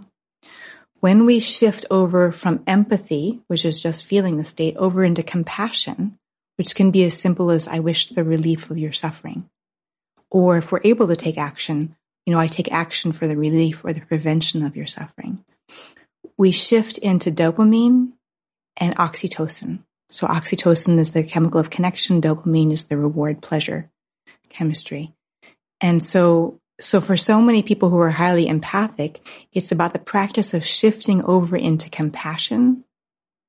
And so if I drive past, say, a teenager who's looking, really distressed, I can sense their distress, and then I just do a little prayer. I wish a safe person in your life. I wish someone who really gets you. I wish you the shelter and the resources that you need. And then I'm done. And I'm not empathetically still taking them with me. Because so much of what people come to me for is learning boundaries around, sensing others or being an empath. I was impressed in reading your book about how perceptive or empathic you were, even as an 8-year-old, in terms of, sizing up the people you would encounter. Often within seconds, you'd sort of read the person and get a real accurate sense of whether they were safe or not safe. And even things like, there was some woman who you immediately sensed that she had like 3 children that she was responsible for. And so if you were picking up on that stuff when you were 8, you must be picking up on a lot more now. Yeah, I have pretty good choice around it most of the time. And what I found is that the more people disown their issues, the more it's out in their field, kind of the louder it is to me. I remember one time early in probably my second year of my practice, somebody sat down, and I usually kind of start reading people when they sit in the seat, and I couldn't get anything. And then I realized she was so owning her own issues that they weren't jumping out at me. And so the more we do our personal work, the more we look at our shadow and examine, what we need to look at, the more actually energetically safe we are. When it's people who are projecting out their unowned self, that it's messier life. They're actually more vulnerable to kind of being read by somebody who doesn't have good intent towards them. Interesting, yeah. Incidentally, just as an aside, speaking of rock climbing and near-death experiences, I did an interview with a guy named Peter Panagori, who had a near-death experience while ice climbing on an ice wall in Canada. There may be a movie coming about his whole experience, but you might want to watch that one. On that. Yeah, he and I are good friends. Oh, good, you know Peter. Okay, yeah. Great. Yeah. It's the beauty of the near-death conferences. Yeah, you meet these people, right? Yeah, and I just want to say a statement on that, too. The first one I went to, I think it was in Orlando, Florida, through IANDS. IANDS is the International Association of Near-Death Studies, yes. Right. And so there was a dance party. Anita Moorjani was there, and they were playing Dancing Queen, which is the song that they played for her when she was in ICU. Everybody knows each other's story. And so everybody formed a big circle around Anita Moorjani, and it was just this super fun celebratory thing. And I was laughing and I was looking around and I thought, Peter died of hypothermia. That person died of a medical error. Brother Ed died of several things, like falling in the pool. And so, that person died of a kayak accident. And I just thought, this is the funnest party I've ever been to because everyone here is so grateful to be alive.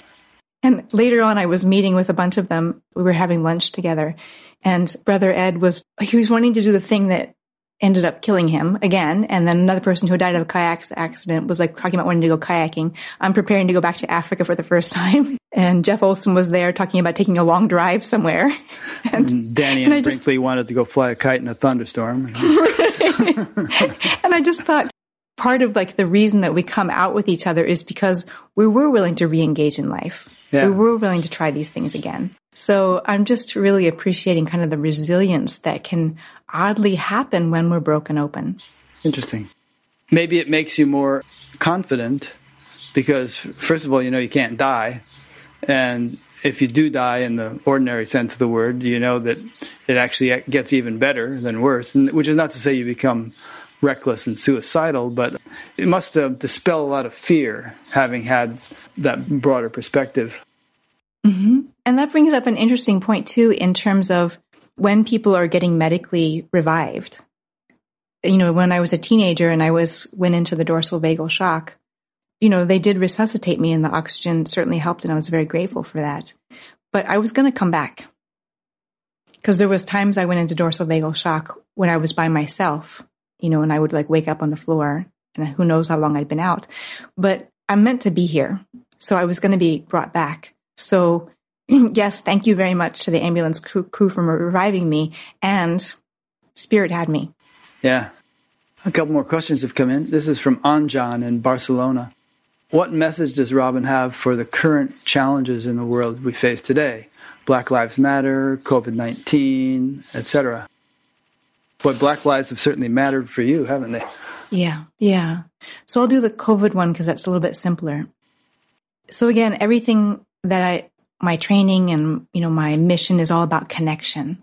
So I'm just really aware for myself personally, how I just haven't had enough touch. And, I stopped having people over in my office for in-person sessions, and just the absence of touch is a really big deal. And that so much of what we're doing with each other is co-regulating, and that we've all been in the presence of somebody who can calm down our nervous system. We've also been in the presence of somebody who's agitating to be around. So my hope in this is that we're going to hold even more precious our privilege to get together. And I can remember at one point when I was just watching a video of some conference I'd been to and just watching everybody hug each other. And I thought, I can't wait till we can do that again. Yeah. You can just walk up to somebody you don't even know, in a room full of 100 people and hug them. Because there's going to be so much traumatic stress after this, because we haven't been able to co-regulate with each other, because we haven't gotten our needs met. And, certainly all the financial implications are different situations for different people. It's a little bit hard for me to comprehend our world coming back into this, but my prayer is that we hold sacred the ability to gather, to do ceremony, to just meet new people. Like in our own food co-op, of course, the rule is stay 6 feet apart. They have it marked on the floor about how to stay away from each other. And just I came around the corner and almost ran into somebody, and we both jumped back. And I said to her, I'd really like to hug you, not jump back from you. And she said, I feel the same. We have masks on. We can't see each other's facial expression. So just really honoring that our nervous systems are going to take some time to recover and get our nourishment needs met from seeing each other's facial expression, from hugging, from touch, and that's just going to take some time. And as far as Black Lives Matter, honestly, it's so personally heartbreaking for me that it's hard for me to know how to respond. And that I just hope that publishing my book is my contribution. And just, I feel all I can do is be the ethical, awake person that I can be. And I don't know how to solve this on a social level. But I'm hoping that sharing my story of Mayemu, she took a risk. And Mia Lucy, they said, I won't throw her away. She's a living human being. And that my hope is that sharing that they did that for me is going to help educate some white people. And the truth is, I see everything from a nervous system state. And when people are in limbic survival, they see another person as other. And when we see someone as other, we judge them more harshly and we give them more harsh punishments. When we see them as part of our clan, a member of our cave, we are more generous. We don't give them punishment as quickly or harshly, and we will far extend our resources to make sure that they are well. So I hope that my contribution can be helping people move from limbic survival up to frontal resourcing, where we can make better decisions. And we make categories about putting somebody as other for all kinds of reasons. And so when we can be safe, when we can be in safety in ourselves, reduce our own trauma response, then we're more capable of not putting people in the other category so quickly. I think it was reading Bessel van der Kolk's book, and I took a 5-day training with him in person. And I said, what do you see can be my greatest contribution? He said, Robin, if you can give people hope that trauma you can actually heal from it, that's your big gift. And that for the people who are in a position of sending out so much hate, they are so much in their limbic survival brain, they can't see. Black Lives Matter doesn't mean anything to them because they just go into, well, you're saying I don't matter. Because there's so much in just this limbic fight or, fight state. So it's really about healing as many nervous systems as we can. And that, maybe there'll be 10 people around that person to help them co-regulate into a less survival state, into a less hostile, defended state.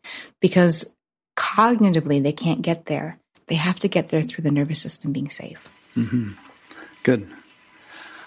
Here's a question that I bet you're going to knock out of the park. Natalie from London asks, why do we incarnate when there's so much suffering? Wouldn't it be better if everyone just stayed in the loving light all the time? I was just having this conversation yesterday. I totally agree. And sometimes I wonder, what the heck? Why did I incarnate? And again, it's why I work with so many people who are up and out, is because it's not that fun to be here sometimes. We get sick. A splinter hurts us terribly. Like, really? We're this huge person and like an ant bite can hurt. What is that? So I just think that if we stay where it's comfortable, we don't get to evolve. And it is the grit. It is the being broken down. We don't pray hard when we're comfortable. We pray hard when we're desperate, when we don't know. So if we stayed in a place where, the answers are there, where the golden grapes are there, we don't have the challenge to break us open. And it's just like exercise. You start out doing exercise and it doesn't feel good. Like I did a long bike ride last week and the first 5 miles don't feel good. It's kind of like all the sludge in my system, sitting at the computer too long is being moved through. By mile 10, I started to feel good. By mile 20, I felt euphoric. But it's effort to go bike 30 miles. And I felt sore the next day. But it's a challenge that I chose to keep myself well. And I guess the tricky part is life throws us challenges that we don't feel like, I didn't choose this. I didn't choose to have somebody abusive to me. But when we can do the healing work, when we can do the embodiment, then we get to make meaning of it. And then we get to be of service to other people. And to me, that is the glory. If you asked me when I was face down in the dirt, is anything going to come from this? I would say no. If you asked me when I was, having to leave college and I was 19 and I was going into a trauma treatment center, I wouldn't have said this is great. But now that I have gotten to be of service to thousands of people, I am grateful for it. Because when people are in trauma recovery, this isn't something I just intellectually relate to. I know this. I know this in my every cell. And I have total faith when other people don't, because I've done it. And I remember when I was giving a talk to a shelter staff, and they said, how can you have faith that healing is possible? And I thought, because I'm doing it. Because it's working, and because I do have love in my life, and because my health has gotten better. I'd like to give Natalie an answer too and reword her question slightly like this. Why does God manifest the universe when there's so much suffering in it? Wouldn't it be better if God just stayed in the unmanifest state, in a state of totality and completeness? Why go through all this fuss and bother? And it's because, in my understanding or opinion, that there's an evolutionary process which results in something that's more. It's like two infinities end up being created that's more than just one infinity.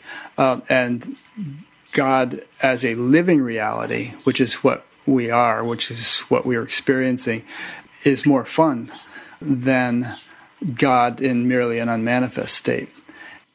Like, why did Shakespeare write both tragedies and comedies? Because the diversity of life necessitates polarity.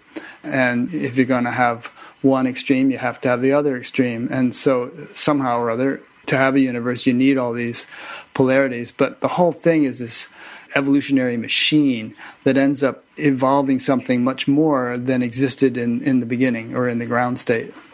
Mm-hmm. And I guess kind of the wrench some people throw into that is like, well, why do we keep repeating the same mistakes? Why is evolution not more evident? Why do we still keep harming each other in the gross ways we did 500 years ago or 100 years ago? So that's kind of the argument that I've heard, kind of like, are we evolving? I think we're evolving as a culture. I mean, if you look at even back to the 1960s or 50s, speaking of Black lives, go back to the 1800s, there has definitely been evolution in that particular example and in many others. Also, we are not the same people. New batches of people come along, and maybe they have to learn the lessons that we already learned some lifetimes ago. We go on to new lessons. Right, I agree. Because I worked with one young man he had a crazy amount of concussions because he was doing things like extreme skiing and jumping out of planes and that kind of stuff. Fire jumping. And when I put my hands on him, I thought, this is his first time being human. He's been a bug before, and he thinks he can still jump off things and be fine. Interesting. Yeah. Here's another question that kind of relates to some things we've been saying. This is from Lisa in Mount Shasta. Are you able to read if someone has unhealed trauma that they are unconscious of or have repressed? How do you work with repressed memories? Hi, Lisa. You know Lisa? Yeah. She's made my website beautiful along with John's help. So very much. That's kind of the beauty of using my abilities in intuition as an empath, is that not only am I able to read people's trauma this lifetime, in the past couple of years, I've been able to trace back generational. And so, I can sit with somebody and say, okay, this happened in your lifetime, and 2 generations ago, grandfather, maternal side, this happened. Like I just worked with somebody who their grandfather had a brain injury and he became violent and aggressive because of his brain injury. And I realized it was showing up energetically for the grandson. And it really helped decrease the blame around why he had mental health issues. So I'll just give an example of one person I worked with. Her son had come back in her life and he had also had trouble with drugs. And she started getting headaches.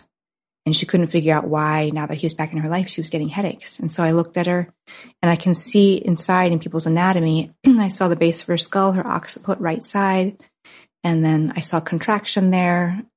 I won't do all the anatomy, and then I saw a little movie of her being pushed backwards and falling onto a wooden porch. And I said, so was there a time where you felt unsafe and you got pushed and you landed on this porch and it was wood and you hit the back of your head? And she said, oh, that was the kind of break of my son's first violence from his mental health issues. And he pushed me and I did get a head injury. So we talked about the key for her was having boundaries now that he was back in her life. Because the truth is, even though it was her child, she didn't feel safe with him because he was physically bigger than her. And her headaches were giving her information to remind her he was violent towards you once. And you do need to have a safety plan here. Interesting. Well, is there anything that we have left out? Anything that you didn't get a chance to say that you think you'd like to say before we wrap it up? I just want to kind of complete that thought. In terms of working with repressed memories, it's all about the pace that is appropriate for each person. There's no rushing in any of this because it's all about nervous system stability and nervous system resolution. If somebody's not very resourced, I'm just going to make sure they're eating better first. That they have more support first. So it's all about, really knowing what's medicine for this person today. And then I just have my little note to mention the Near-Death Experience Summit that's coming up in August. Tricia Barker is the organizer of that. And that's an online event. And I'll put it on my website at some point. And also I'm on Facebook. If they want to say hello to me on Facebook, then you'll see the Near-Death Experience Summit on my Facebook page. Okay, and this is 2020 right now, so people will be watching this years from now. But in any case, your website is robinlansong.com, right? Correct. I'll link to that and to your Facebook page on your page on batgap.com so people can find it. And my book is in the final stages of being edited. My next thing is to get an agent and publisher, and then I hope to get it out to people. Yeah. People have been asking for it, which I super appreciate. Well, it's good. I'm enjoying it. And I read a lot of books. So it's a good one. Good. I'm glad. Well, thanks, Robin. I've really enjoyed getting to know you and having this conversation with you. Yeah, and thank you so much for doing your work and bringing all these people to get to meet the world. Yeah, it seems to be my function, my dharma. Beautiful. All right, so thanks to those who've been listening or watching. Go to batgap.com and check out the menus, and you'll see some things there you might want to do, like sign up for the audio podcast or check out past interviews, make a donation if you want to. There's some various things if you look under the various menus. So appreciate your time, and stay tuned for the next one. Next will be a fellow named George Middleton, and the week after that will be a guy who has been working with a whole group of people, I think it was at the University of Arizona, to actually build some contraption of some kind which enables some sort of communication with Mark the other Pitstick. side. Yeah, Pitstick. He's come up. You know him? Yes, I've met him at conferences too. Yeah. So He's an interesting guy. I think you'll enjoy that one. Yeah, I think so. It's fun. Every week is a new package, new Christmas present to open. Perfect. Yeah. Well, this has been a total delight, and I'll say thank you in Venda, which is Rolez-vous. It almost sounds French. Might be through my American mouth. Great. Well, thanks, Robin. All right, bye-bye. We'll be in touch. Bye.